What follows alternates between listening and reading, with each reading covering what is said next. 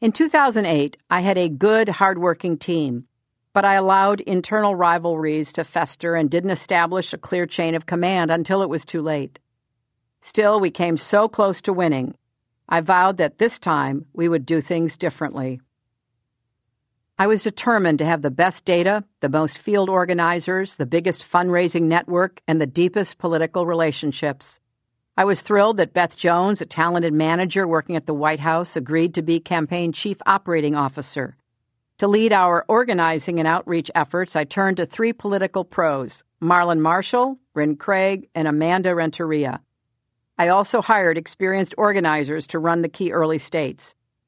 In addition to Matt Paul in Iowa, there was Mike Vlasic, who had helped re-elect my friend, Senator Jeanne Shaheen in New Hampshire, and led my efforts to beat Trump there in November. Emmy Ruiz, who helped lead us to victory in the Nevada caucus before moving to Colorado for the general and helping us win there too, and Clay Middleton, a longtime aide to Congressman Jim Clyburn, who helped us win a landslide victory in the South Carolina primary. To infuse the campaign with a spirit of innovation, we got advice from Eric Schmidt, the former CEO of Google, and other top tech leaders, and hired engineers from Silicon Valley. Stephanie Hannon, an experienced engineer, became the first woman to serve as chief technology officer on a major presidential campaign. I hired one of President Obama's former aides, Teddy Goff, to handle all things digital, along with my longtime advisor, Katie Dowd, and Jenna Lowenstein from Emily's List. They had a tough job on their hands with a less-than-tech-savvy candidate, but I promised to be a good sport about every Facebook chat, tweet storm, and Snapchat interview they recommended. To make sure we built the most diverse team ever assembled by a presidential campaign, I brought in Bernard Coleman as the first-ever Chief Diversity Officer, made sure women were half the staff, and hired hundreds of people of color, including for senior leadership roles. We put our headquarters in Brooklyn, and the office soon teamed with idealistic, sleep-deprived 20-somethings. It felt like a cross between a tech startup and a college dorm. I've been a part of a lot of campaigns going all the way back to 1968, and this was the most collegial and collaborative I've ever seen. So, how did it go? Well, we didn't win. But I can say with zero equivocation that my team made me enormously proud. They built a fantastic organization in the early states and helped me win the Iowa caucus despite tough demographics, as well as the Nevada caucus and the South Carolina primary. In the general election, they recruited 50,000 more volunteers than the 2012 Obama campaign did and contacted voters 5 million more times. My team absorbed one gut punch after another and never gave up, never turned on one another, and never stopped believing in our cause. That doesn't mean there weren't disagreements and debates over a wide range of questions. Of course there were. It was a campaign, for heaven's sake. But even on the night of our landslide defeat in the New Hampshire primary, or during the worst days of the email controversy, nobody buckled. And have I mentioned that we went on to win the national popular vote by nearly 3 million? It was a terrific group of people. And I'm not just talking about the senior leadership. All the young men and women crowded around desks at headquarters in Brooklyn working impossible hours. All the field organizers who were the heart and soul of the campaign. All the advanced staff who lived out of suitcases for 2 years, organizing and staging events across the country. Volunteers of every age and background. More Americans volunteered more time for the 2016 campaign than for any campaign in U.S. history. My team was full of dedicated people who left families and friends to move someplace new, knock on doors, make phone calls, recruit volunteers, and persuade voters. They worked intensely while juggling relationships, welcoming newborn babies, and handling other family obligations. 2 of my young communications aides, Jesse Ferguson and Tyrone Gale, kept working through difficult cancer treatments, never losing their devotion to the campaign or their senses of humor. Some of my favorite moments out on the trail were when a volunteer would come up to me as I shook hands on a rope line after a rally. They'd whisper in my ear about what a great job our local organizer was doing, or how welcoming our staff was to people who wanted to help and how their enthusiasm was infectious. That always made my day, The fact that so many of these young people have decided to stay in politics and keep up the fight despite our loss makes me very happy and proud. Having said all that, of course the campaign didn't go as planned. I ended up falling into many of the pitfalls I had worried about and tried to avoid from the start. Some of that was my own doing, but a lot of it was due to forces beyond my control. Despite my intention to run like a scrappy challenger, I became the inevitable front-runner before I shook my first hand or gave my first speech, just by virtue of sky-high expectations. The controversy over my emails quickly cast a shadow over our efforts and threw us into a defensive crouch from which we never fully recovered. You can hear plenty more about that later in this book. But suffice to say that one boneheaded mistake turned into a campaign-defining and destroying scandal, thanks to a toxic mix of partisan opportunism, interagency turf battles, a rash FBI director, my own inability to explain the whole mess in a way people could understand, and media coverage that by its very volume told the voters this was by far the most important issue of the campaign.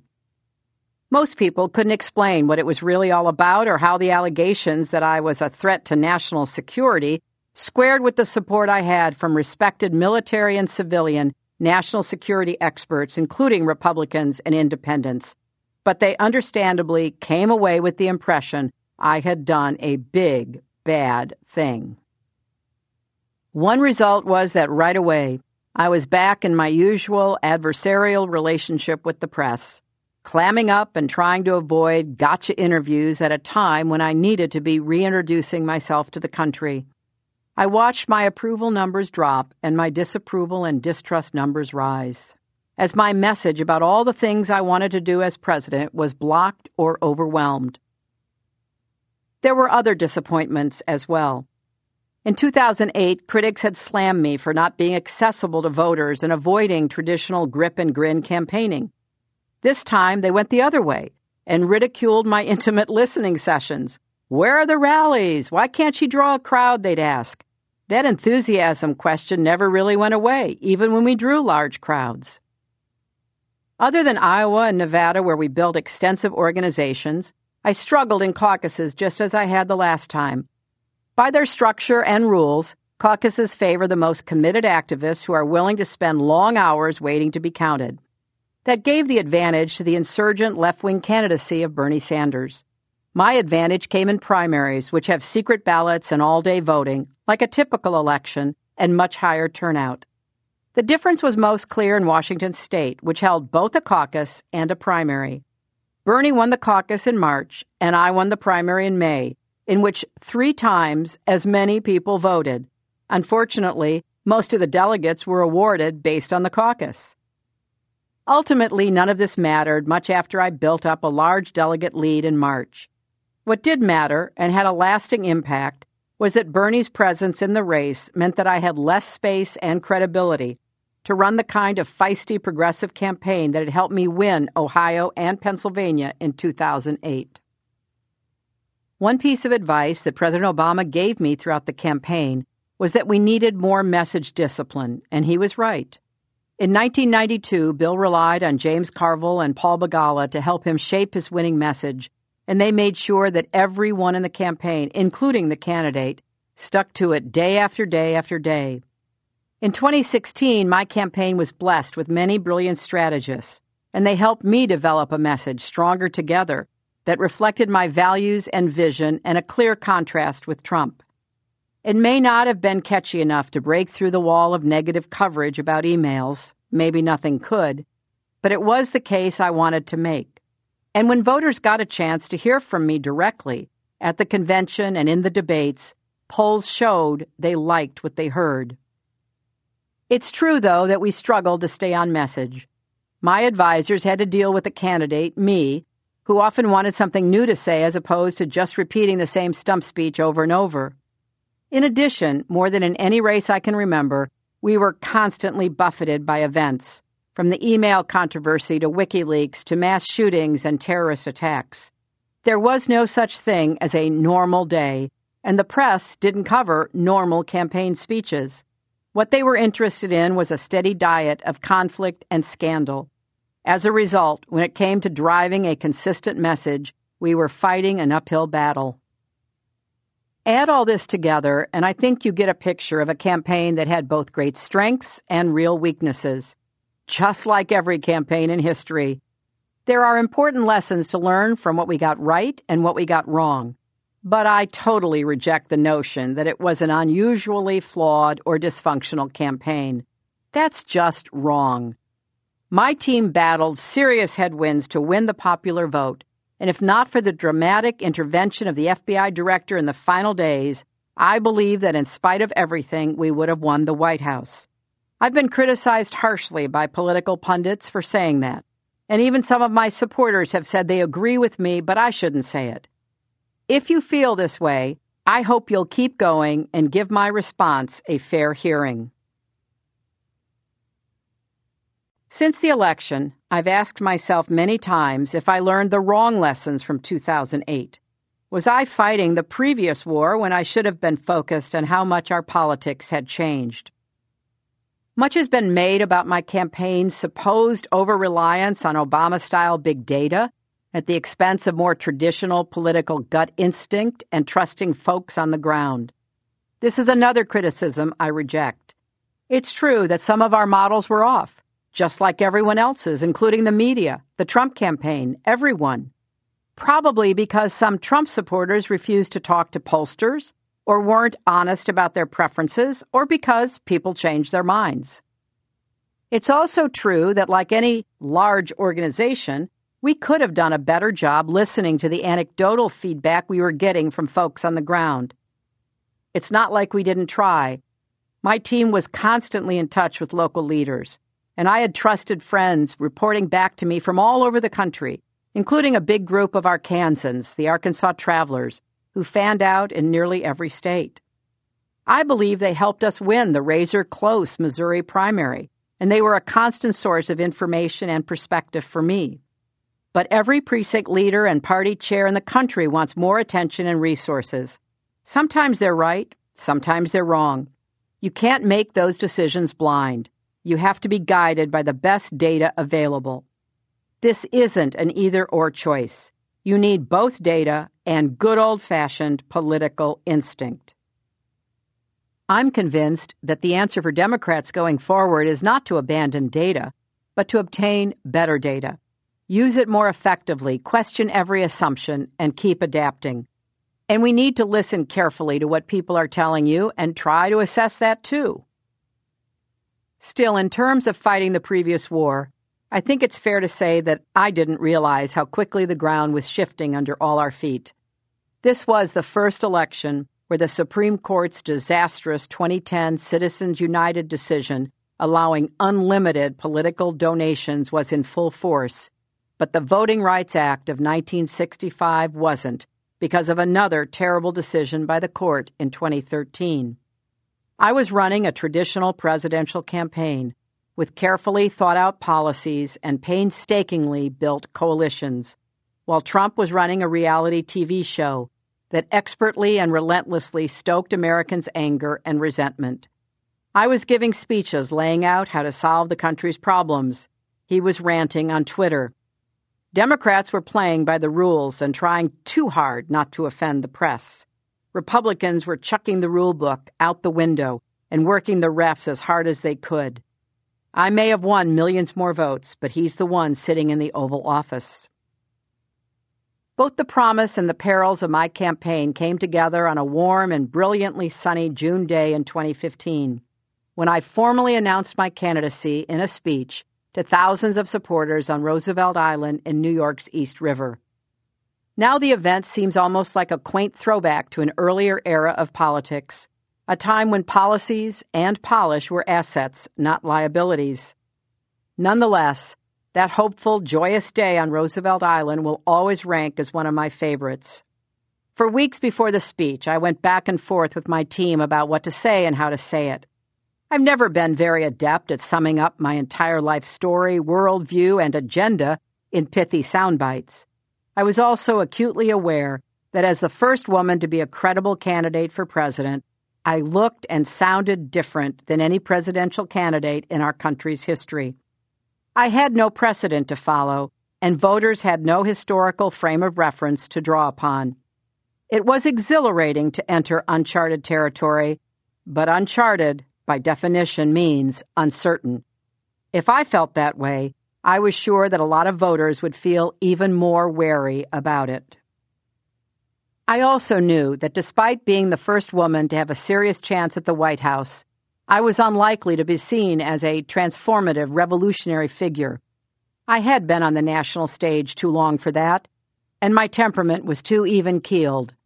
Instead, I hoped that my candidacy, and if things worked out, my presidency, would be viewed as the next chapter in the long, progressive struggle to make the country fairer, freer, and stronger, and to beat back a seriously scary right-wing agenda. This framing took me directly into the politically dangerous territory of seeking a so-called third term after Obama, and being seen as the candidate of continuity instead of change. But it was honest. And I thought placing my candidacy in the grand tradition of my progressive forebears would help voters accept and embrace the unprecedented nature of my campaign. So when Huma suggested launching the campaign on Roosevelt Island named after Franklin Delano, I knew it was the right choice. I'm something of a Roosevelt buff. First on the list will always be Eleanor. She was a crusading First Lady and progressive activist who never stopped speaking her mind and didn't give a damn what people thought. I returned to her aphorisms again and again. If I feel depressed, I go to work. A woman is like a tea bag. You never know how strong she is until she's in hot water. There was a minor Washington tempest back in the 1990s when a newspaper claimed I was having seances in the White House to commune directly with Eleanor's spirit. I wasn't, though it would have been nice to talk to her now and then. I'm also fascinated by Eleanor's husband Franklin and her uncle Teddy. I was riveted by Ken Burns' 7-part documentary about all three Roosevelts that aired on PBS in 2014. I was particularly struck by the parallels between what Teddy faced as president in the early years of the 20th century, as the Industrial Revolution upended American society, and what we faced in the early years of the 21st century. In both eras, disruptive technological change, massive income inequality, and excessive corporate power created a social and political crisis. Teddy responded by breaking up powerful monopolies, passing laws to protect working people, and safeguarding the environment. He may have been a Republican, but he put the capital P in progressive. He was also a shrewd politician who managed to fend off the demands of angry populists on his left who wanted to go even further towards socialism, and conservatives on his right who would have let the robber barons amass even more wealth and power. Teddy found the right balance and called it the square deal. I loved that phrase. And the more I thought about the challenges facing America in the years following the financial crisis of 2008-2009, the more I felt that what we needed was another square deal. We needed to regain our balance, take on the forces that had crashed our economy, and protect hardworking families shortchanged by automation, globalization, and inequality. We needed the political skill to restrain unchecked greed while diffusing the most destructive impulses of resurgent populism. On tough days out on the road, when reading the news felt like getting your teeth kicked in, I'd remember what Teddy said about those of us who climb into the arena. It is not the critic who counts, he said, but the competitor, who strives valiantly, who errs, who comes short again and again, because there is no effort without error and shortcoming, but who does actually strive to do the deeds, who at the best knows in the end the triumph of high achievement, and who at the worst, if he fails, at least fails while daring greatly. I also was inspired by Franklin Roosevelt's New Deal program of the 1930s, which saved capitalism from itself following the Great Depression, and by his vision of a humane, progressive, internationalist America. Four Freedoms Park at the tree-lined tip of Roosevelt Island commemorates the universal freedoms FDR proclaimed during World War II, freedom of speech and worship, freedom from want and fear. It's a picturesque spot with a striking view of the New York skyline. Announcing my candidacy there felt right. The final few days were a flurry of marking up drafts and rewriting lines with Dan Schwerin, my longtime speechwriter who had been with me since the Senate. As the campaign went on, he would be joined by Megan Rooney, a wonderful writer who spent 4 years traveling the world with me at State and then went to the White House to write for President Obama. Despite our best efforts, when the morning of June 13th dawned, I was still not quite satisfied. I turned to the bottom of page 4, the key moment in the speech when I was supposed to say, "That's why I'm running for president." What followed, "to make our economy work for you and for every American," was true and important. It was the result of deliberation and debate with my senior advisors, culminating a few days before around the table in my dining room in Washington. I had put down a draft in frustration, declared myself finished with all the slogans and sound bites, and said that I was really running for president to make the economy work for everyone, and why didn't we just say that and be done with it?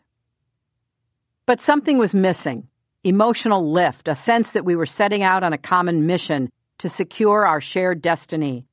I remembered a note that Dan and I had received a few days earlier from Jim Kennedy, a great friend who has a deft way with words.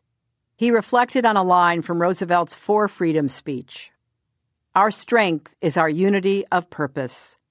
America is a family, Jim noted, and we should have one another's backs. In that moment, I had no idea that the election would turn into a contest between the divisiveness of Donald Trump and my vision of an America that's stronger together. But it felt right to call for shared purpose, to remind Americans that there is much more that unites us than divides us. I picked up my ballpoint pen and, playing off Jim's language, wrote, "We Americans may differ, bicker, stumble, and fall, but we are at our best when we pick each other up, when we have each other's back.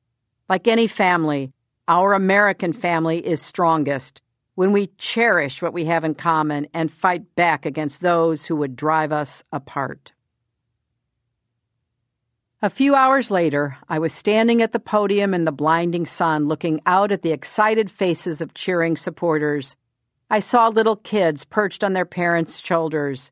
Friends smiled up at me from the front row. Bill, Chelsea, and Mark were glowing with pride and love. The stage was shaped like our campaign logo, a big blue H with a red arrow cutting across the middle. All around it, a sea of people clapped, hollered, and waved American flags. I allowed myself a moment to think. This is really happening. I am going to run for president, and I am going to win. Then I started to speak. It was hard to read the teleprompter with the sun in my eyes, but I knew the words well by this point. It was a long speech, full of policies and insights developed over the previous months of listening to people such as Pam in New Hampshire. That's not everyone's cup of tea, but I thought it was the kind of speech a candidate for the most important job in the world ought to give. Serious, substantive, honest about the challenges ahead, and hopeful about our ability to meet them. I told a couple jokes. "I may not be the youngest candidate in this race," I said, "but I will be the youngest woman president in the history of the United States." Little did I know that, in fact, I would end up being the youngest candidate, running against septuagenarians Bernie Sanders and Donald Trump. I was pleased with how the speech was received. The journalist John Allen, who has followed me over the years, declared, "Clinton pretty much nailed the vision thing." Jared Bernstein, Joe Biden's former top economic advisor, smartly described it as a reconnection agenda. I loved that. That aimed to reunite economic growth with the prosperity of middle and low-income families. But it was E.J. Dionne, one of my favorite political commentators, who had the most thought-provoking and, in retrospect, haunting reaction. Hillary Clinton is making a bet and issuing a challenge. The bet is that voters will pay more attention to what she can do for them than to what her opponents will say about her, E.J. wrote. The challenge is to her Republican adversaries. Can they go beyond low-tax, anti-government bromides to make credible counteroffers to the nurses, truckers, factory workers, and food servers, whom Clinton made the heroes of her Roosevelt Island narrative about grace under pressure? We know now that I lost that bet. Not because a Republican came along and made a more credible counteroffer to middle-class voters, but because Donald Trump did something else: appeal to the ugliest impulses of our national character.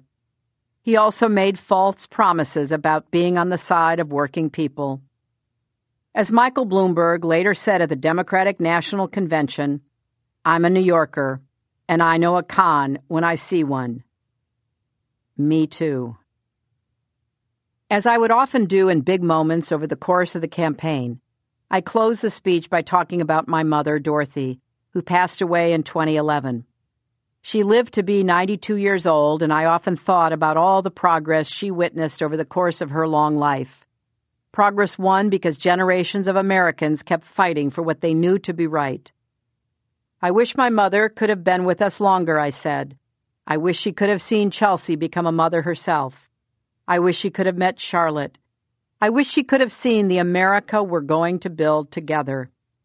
I looked out at the crowd and up at the New York skyline across the water, smiled, and said, "An America where a father can tell his daughter, yes, you can be anything you want to be, even President of the United States." Time is the coin of your life.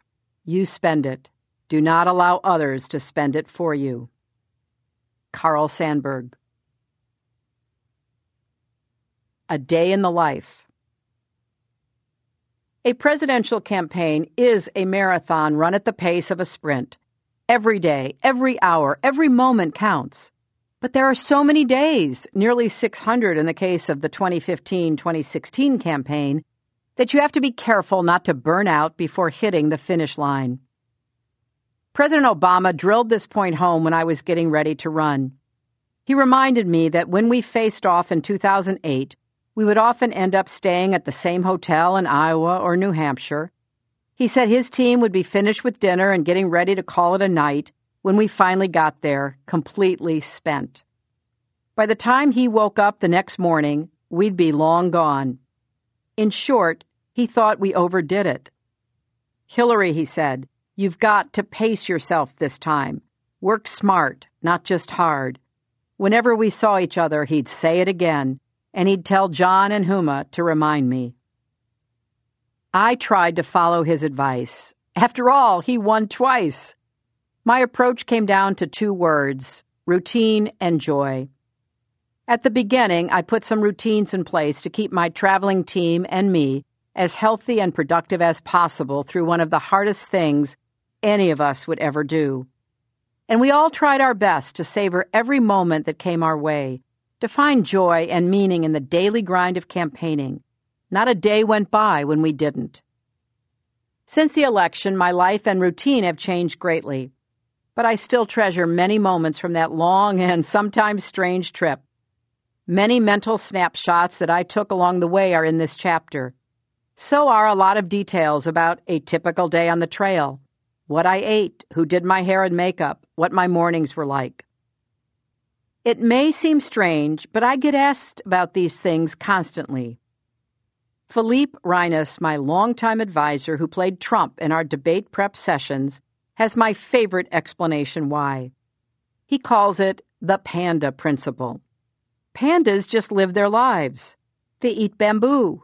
They play with their kids. But for some reason, people love watching pandas, hoping for something, anything to happen.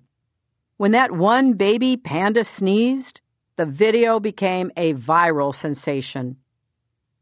Under Philippe's theory, I'm like a panda. A lot of people just want to see how I live. And I do love spending time with my family and getting some sun, just like a panda. And while I'm not into bamboo, I like to eat. I get it. We want to know our leaders, and part of that is hearing about Ronald Reagan's jelly bean habit and Madeleine Albright's pin collection. In that spirit, If you've ever wondered what a day in the life of a presidential candidate is like, or if you've ever asked yourself, does Hillary Clinton just eat lunch like a normal person? This is for you. 6 a.m. I wake up, sometimes hitting the snooze button to steal a few more minutes. Snoozing leaves you more tired. There are studies on this, but in that moment, it seems like such a great idea. As often as we can, we arrange my schedule so I can sleep in my own bed in Chappaqua. Many nights, that isn't possible, and I wake up in a hotel room somewhere. That's okay. I can sleep anywhere. It's not unusual for me to sleep through a bumpy plane landing, but waking up at home is the best. Bill and I bought our home in 1999 because we loved the bedroom. It's 1.5 stories high with a vaulted ceiling and windows on 3 sides. When we first saw it as prospective homebuyers, Bill said that we would always wake up happy here, with the light streaming in and the view of the garden around us. He was right. There's a colorful portrait of Chelsea in her late teens on one wall of our bedroom, and photos of family and friends scattered everywhere. We love the wallpaper in our bedroom in the White House, yellow with pastel flowers, so I tracked it down for this bedroom too. There are stacks of books on our bedside tables that we are reading or hoping to read soon. For years, we've been keeping careful track of everything we read. Plus, Bill being Bill, he has a rating system. The best books get 3 stars. After waking up, I check my email and read my morning devotional from Reverend Bill Shalady, which is usually waiting in my inbox. I spend a few minutes in contemplation, organizing my thoughts and setting my priorities for the day. Then it's time for breakfast. When I'm home, I head downstairs. On the road, I order room service. It's hard to plan exactly what or when I'll be eating over the course of the day, since we're always on the go, so breakfast is key.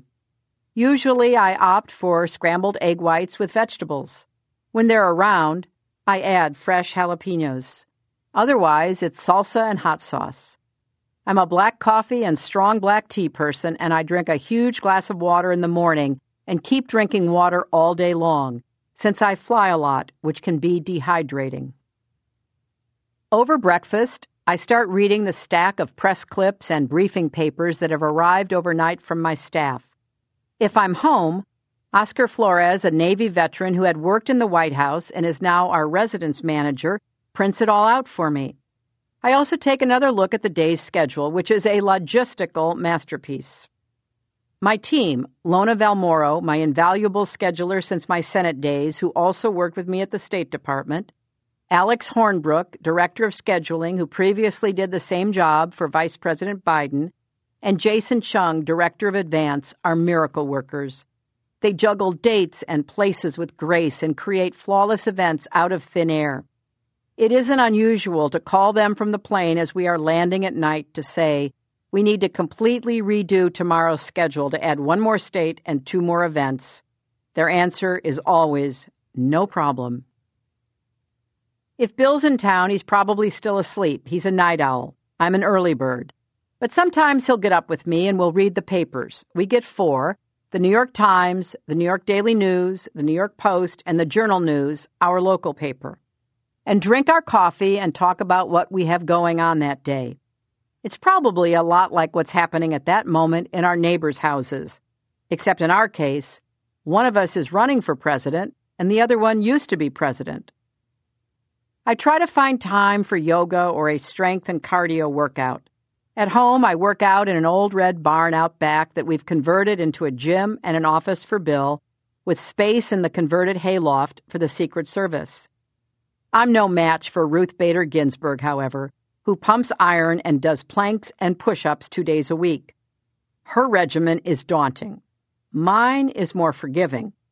But if she can find the time and energy to exercise regularly, so can I. And you. When I'm on the road, I have a mini exercise routine I've now done in hotel rooms across America. Then there's hair and makeup. Long ago, in a galaxy far, far away, having my hair and makeup done was a special treat every now and again. But having to do it every single day takes the fun out of it. Luckily, I have a glam squad that makes it easy. 2 hairdressers have taken great care of me in New York for years. John Barrett, whose full-service salon is in Manhattan, and Santa Nichols, whose cozy salon is just a few minutes from my house in Chappaqua. They're both terrific, though a lot of people were baffled to discover after my emails were made public that I had regular appointments with Santa. When I'm in New York and need help with my makeup, I see Melissa Silver, recommended to me by Vogue's Anna Wintour, after she saw me at an event and knew I needed help. On the campaign trail, I have a traveling team. Isabel Getz and Barbara Lacey. Isabel is French and full of positivity. She doesn't walk so much as bop. She's been doing my hair on and off since the mid-1990s, which means we've been together through a lot of hairstyles. Barbara, like Isabel, is perpetually cheerful. In addition to doing my makeup on the campaign, she does makeup for movies and TV shows such as Veep. I, of course, don't want to be compared to Selina Meyer in any way, shape, or form, but there's no denying Julia Louis-Dreyfus looks fantastic. While they get me ready, I'm usually on the phone or reading my briefings for the day. That hour is valuable, so I occasionally schedule calls with staff to discuss electoral strategy or a new policy. They usually don't mind speaking over the blow dryer. Isabel and Barbara do their best to work around me until they tell me they need me to be still, s'il vous plaît. At the beginning of the campaign, Isabel and Barbara got me ready for the day once a week or so, as well as for big events such as debates. I tried to take care of my own hair and makeup the rest of the time. But photos don't lie, and since I looked better when they were with me, it became an everyday thing. When they travel with me, Isabel and Barbara are always nearby, ready to touch me up before interviews or debates. Every time our plane lands, Isabel rushes forward with hairspray, and Barbara spritzes my face with a vaporizer full of mineral water. The air on planes is so dry, she laments. Then she spritzes everyone else in the vicinity, including, at times, the Secret Service. I appreciate their talents and like how they make me look, but I've never gotten used to how much effort it takes just to be a woman in the public eye.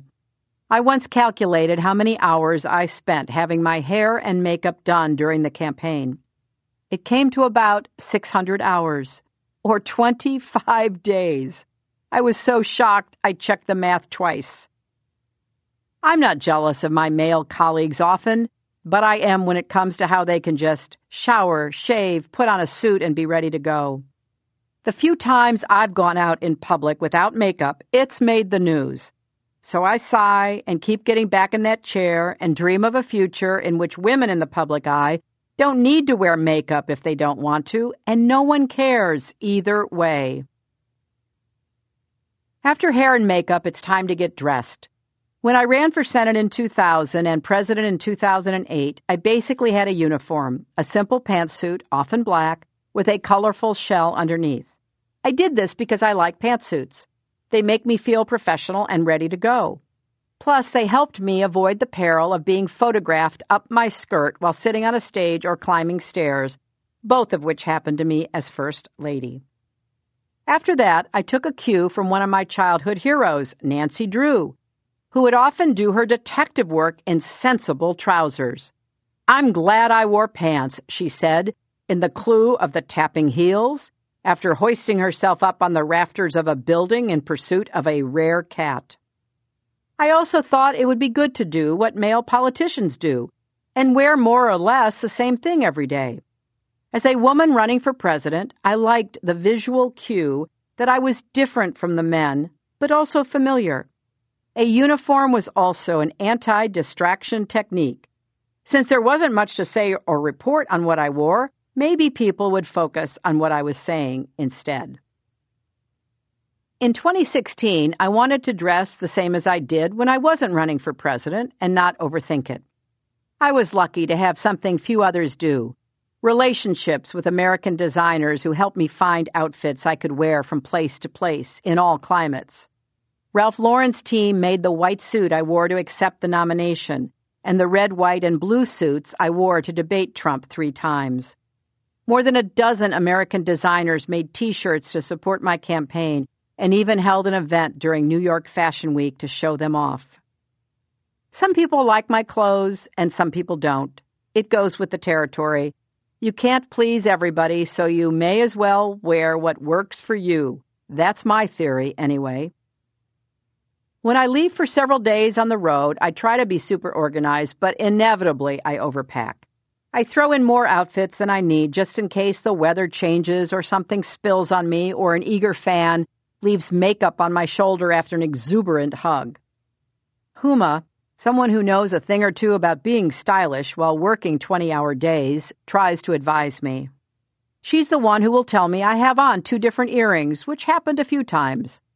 I also overdo it on reading material.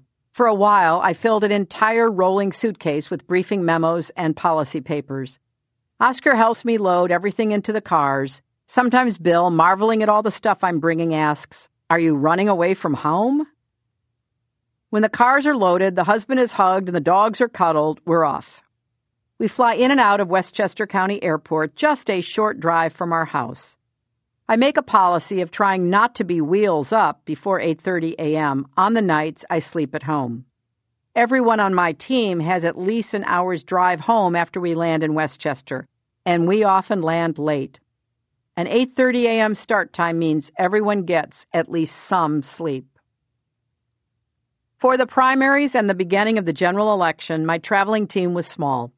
It consisted of Huma, Nick Merrill, Trip Director Conley Keir, Sierra Koss, Julie Zuckerbrod, and Barbara Kinney, who videotaped and photographed life on the trail, and my Secret Service detail, which was usually 2 agents, sometimes 3. A rotating cast of additional staff joined depending on what was happening that day. Speechwriters, members of the policy team, state organizers. By the end of the campaign, the team was much bigger, and so was the plane. A note about the Secret Service. Bill and I have been under Secret Service protection since 1992, as soon as he secured the Democratic nomination for president. It took some getting used to, but after 25 years, it feels normal.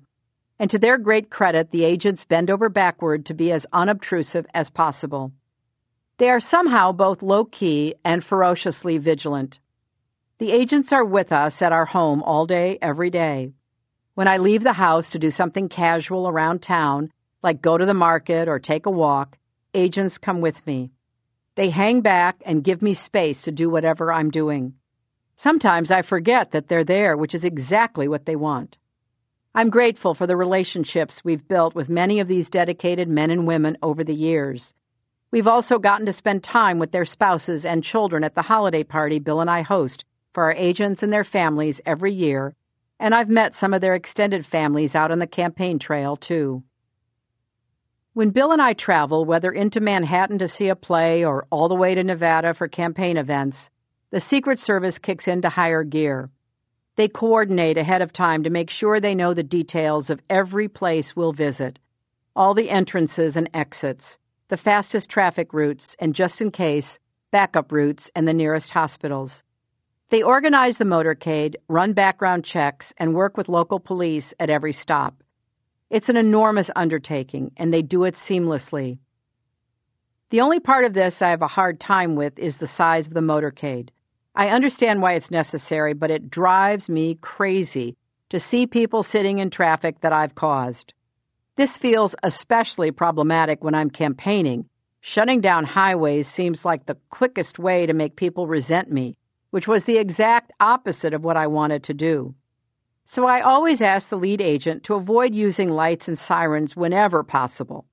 I'm also embarrassed to admit that I do a fair amount of backseat driving. That's pretty rich coming from someone who hasn't driven a car regularly in 25 years. Luckily, the agents are too polite to tell me to put a sock in it. On a typical day on the trail after leaving the house, our motorcade of 2 or 3 cars pulls up right to the plane on the tarmac.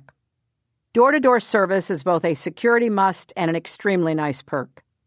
For the primaries and the beginning of the general, we flew in planes with 9 or 10 seats. The traveling press had a plane of their own, which took extra coordination. Eventually, we chartered a Boeing 737 for the general election. big enough for all of us, with Stronger Together painted on the side and H logos on the tip of each wing. The plane was our home away from home for months. For the most part, it served us well. Of course, there were occasional hiccups. One day we were in Little Rock and had to get to Dallas. The plane had a mechanical issue, so they sent another one. While we were waiting on the tarmac, my staff got off the plane to stretch their legs. I decided to close my eyes after a grueling few days. I woke up a few hours later and asked, "Are we there already?" In fact, we hadn't moved. At a certain point in a long campaign, all sense of time and space disappears.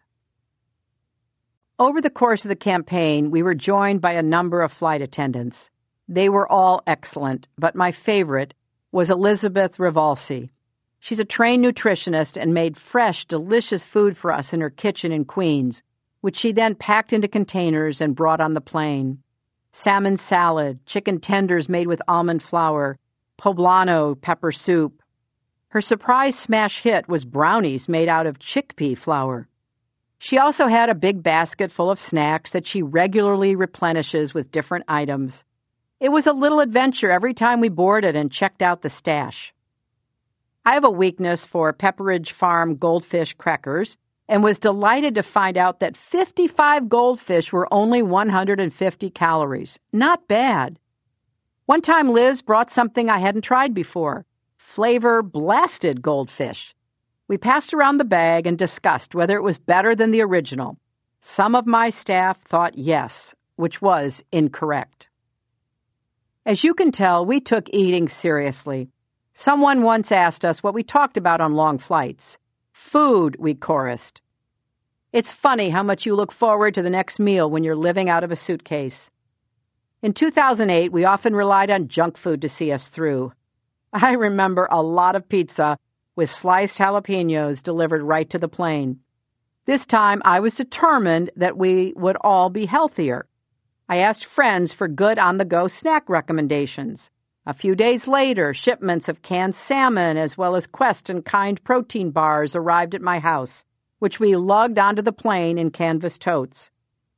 When the Quest bars got cold, they were too hard to eat, so we sat on them for a few minutes to warm them up, with as much dignity as one can muster at such a moment. I also splurge every now and again on burgers and fries and enjoy every bite. Several of us put hot sauce on everything. I've been a fan since 1992 when I became convinced it boosted my immune system, as research now shows that it does. We were always on the lookout for new concoctions. One favorite is called Ninja Squirrel Sriracha. Julie, the videographer, came back from vacation in Belize with 4 little bottles of the best hot sauce any of us have ever had, Marie Sharp's. We immediately loved the red habanero pepper flavor the most. Everyone quietly jockeyed for that bottle, then handed it over sheepishly when confronted. Eventually, we realized we could just order more, and peace returned. Then there was the food we ate all over the country. We had a few favorite spots. A Middle Eastern takeout place in Detroit, a Cuban restaurant by the airport in Miami, lattes made with honey and lavender from a bakery in Des Moines. At the Iowa State Fair in the 100-degree August heat, I drank about a gallon of lemonade. Nick handed me a pork chop on a stick, which I devoured.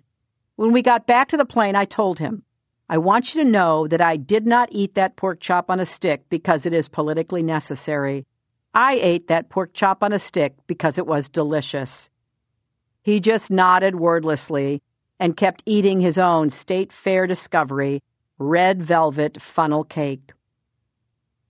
One hot night in Omaha, Nebraska, I was consumed with the desire for an ice cream bar, the simple kind, just vanilla ice cream with a chocolate shell.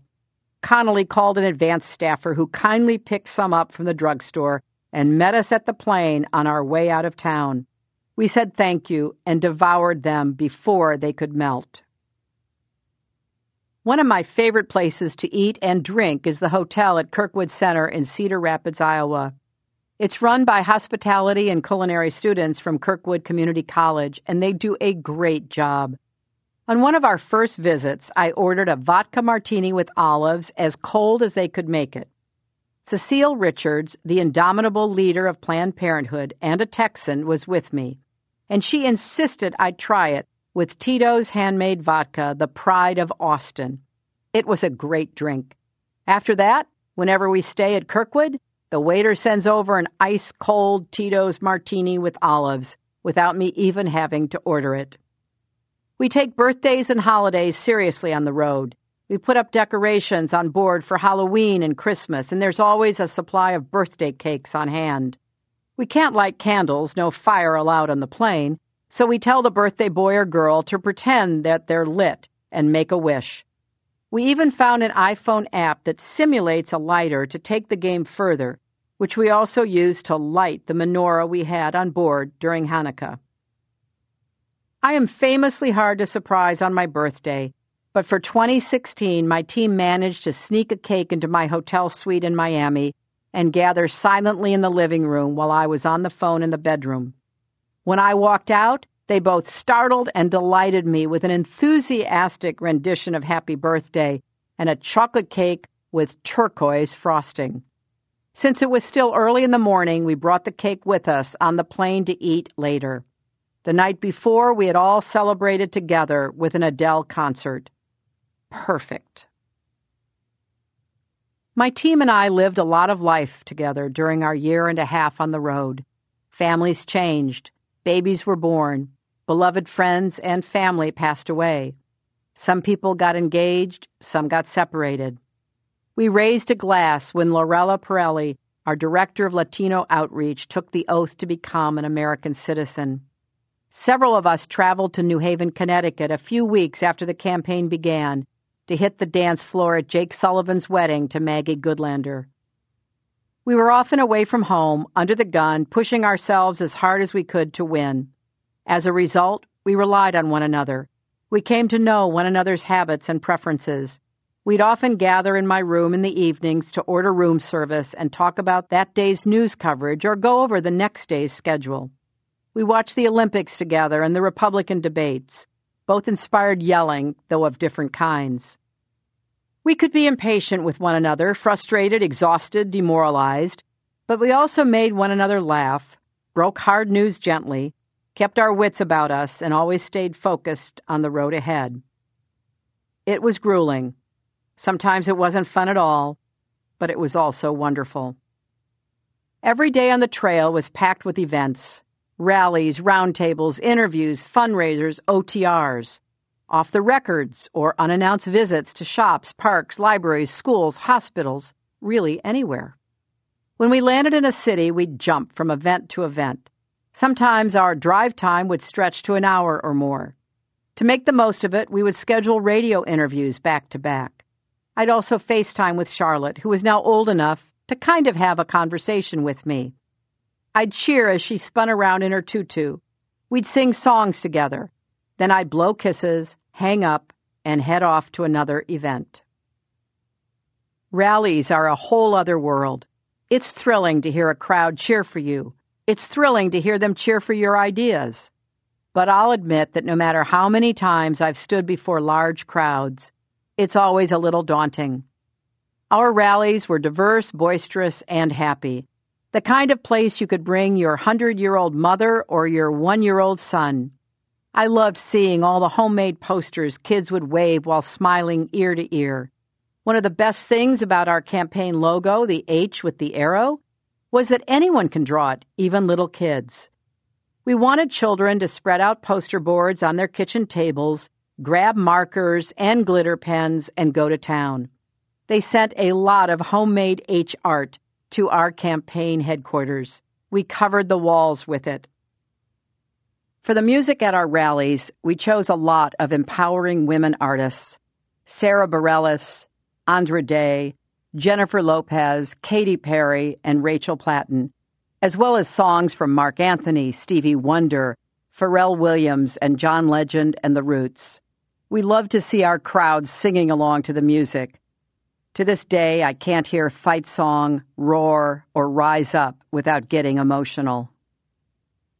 Some people came to our rallies again and again. I got to know a few of them. A woman named Janelle came with her husband and daughter to a rally in Iowa headlined by Katy Perry, the first of many she did for me. Janelle had a homemade sign, 13th chemo yesterday, 3 more, hear me roar. She was in the process of fighting breast cancer. I was with Bill and we walked over to introduce ourselves. We had a nice long talk. Over the next 11 months, I saw her many times. She'd visit me on the trail, update me on her health, and her daughter would tell me how second grade was going. Janelle kept promising me that she'd see me at my inauguration. I kept telling her I'd hold her to it and she'd better be there. For my second debate against Trump in St. Louis, I invited her to come as my guest. My staff would bring groups of people backstage to meet me before I spoke, and those brief conversations were often very meaningful. I met a lot of women in their 80s and 90s who said how excited they were to finally vote for a woman for president. Many dressed up in pantsuits and pearls for the occasion. I imagined myself in 30 years putting on nice clothes and going to hear my candidate speak. One, Ruline Steininger, even caucused for me in Iowa when she was 102 years old. She made it very clear that she was going to be around to vote for me on Election Day, and she was. At an event at a large arena in New Hampshire, I stepped into a side room before going out to speak and met a group of public school employees. One of them, a man named Keith, who worked in a school library, told me his story. Keith was his mother's caregiver. She had Alzheimer's disease. He couldn't afford adult daycare or a home health aide, so he had to bring his mom with him to work every day. That stopped me in my tracks. He got a little choked up talking to me, and I got a little choked up hearing it. I thanked him for sharing his story. Later, I told my policy staff, who were already working on plans for Alzheimer's research and elder care, to think even bigger. On the rope lines at rallies, I encountered a feature of modern campaigning that has become far more prevalent since 2008. The selfie. There is no stopping the selfie. This is now how we mark a moment together. And to be clear, if you see me in the world and want a selfie and I'm not on the phone or racing to get somewhere, I'll be glad to take one with you. But I think selfies come at a cost. Let's talk instead. Do you have something to share? I want to hear it. Provided it's not deeply insulting, I have limits. I'd love to know your name and where you're from and how things are going with you. That feels real to me. A selfie is so impersonal, although it does give your wrist a break from autographs, now obsolete. Roundtable events were special. As I mentioned earlier, they gave me a chance to hear directly from people in a setting in which they felt comfortable. Sometimes those conversations were searing. I met a 10-year-old girl in Las Vegas who took a deep breath and described in a trembling voice how terrified she was of her parents being deported because they were undocumented. Everyone in that room wanted to give her a hug, but I was the lucky one. She came over and sat on my lap as I said what I'd say to Chelsea whenever she was anxious as a little girl. Don't you worry. Let me do the worrying for you. And also, you are very brave. We tried to make time for OTRs, seeing local sites and dropping by local businesses whenever we could. If we were running late, these would be the first to fall off the schedule, all the more reason not to announce them so no one would be disappointed if we couldn't make it. My personal preference for an OTR was anywhere that sold kids' toys, clothes, or books. I would load up on gear for my grandchildren and the new babies of friends and staffers. I also picked up little presents for Bill on the road. Ties, shirts, cufflinks, a watch. He loves nothing more than to get something neat from a craftsman somewhere in America. It's just about his favorite thing. For me, fundraisers were a little more complicated than other campaign events. Even after all these years, it's hard for me to ask for other people's money. It's hard to ask someone to host an event for you in their home or business. But until the day comes that campaign finance reform is signed into law and upheld by the Supreme Court, If you want to run a viable national campaign, there's no way around it. You're going to have to do some serious fundraising, online, by phone, by mail, and in person. I reject the idea that it's impossible to do it while maintaining your integrity and independence. Bernie Sanders attacked me for raising money from people who worked in finance. But I reminded him that President Obama had raised more money from Wall Street than anyone in history, and that didn't stop him from imposing tough new rules to curb risk and prevent future financial crashes. I would have done the same, and my donors knew it. I was grateful to everyone who gave money to our campaign or helped raise it. We tried hard to use every penny wisely. The campaign staff will attest that Robbie Mook in particular was downright stingy about travel expenses and office supplies. Snack budget? Absolutely not. Buy your own chips. Your own hotel room? Not a chance. Find a roommate. And while you're at it, take the bus instead of the train. We were all in this together. Our fundraising team worked around the clock. Our national campaign staff living and working on a tight budget. Me flying around the country going to fundraisers, and our donors opening their wallets to show their solidarity and support.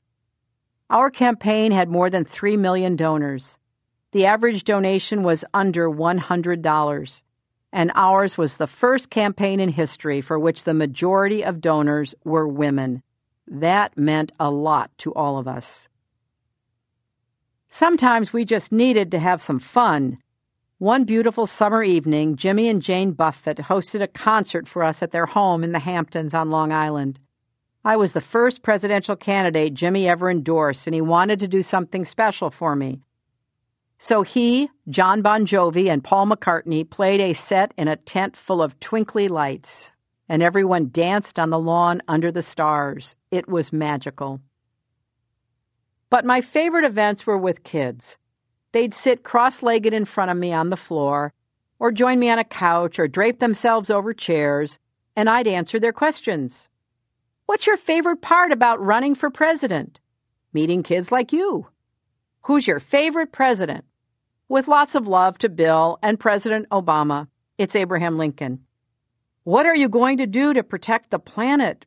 Reduce our carbon footprint, invest in clean energy, protect wildlife, and fight pollution. The children listened with great seriousness and asked follow-ups. They were my kind of crowd. They also sometimes told me what was worrying them. For instance, the death of a pet or a grandparent's illness. Many kids asked what I would do about bullying, which made me want to become president even more.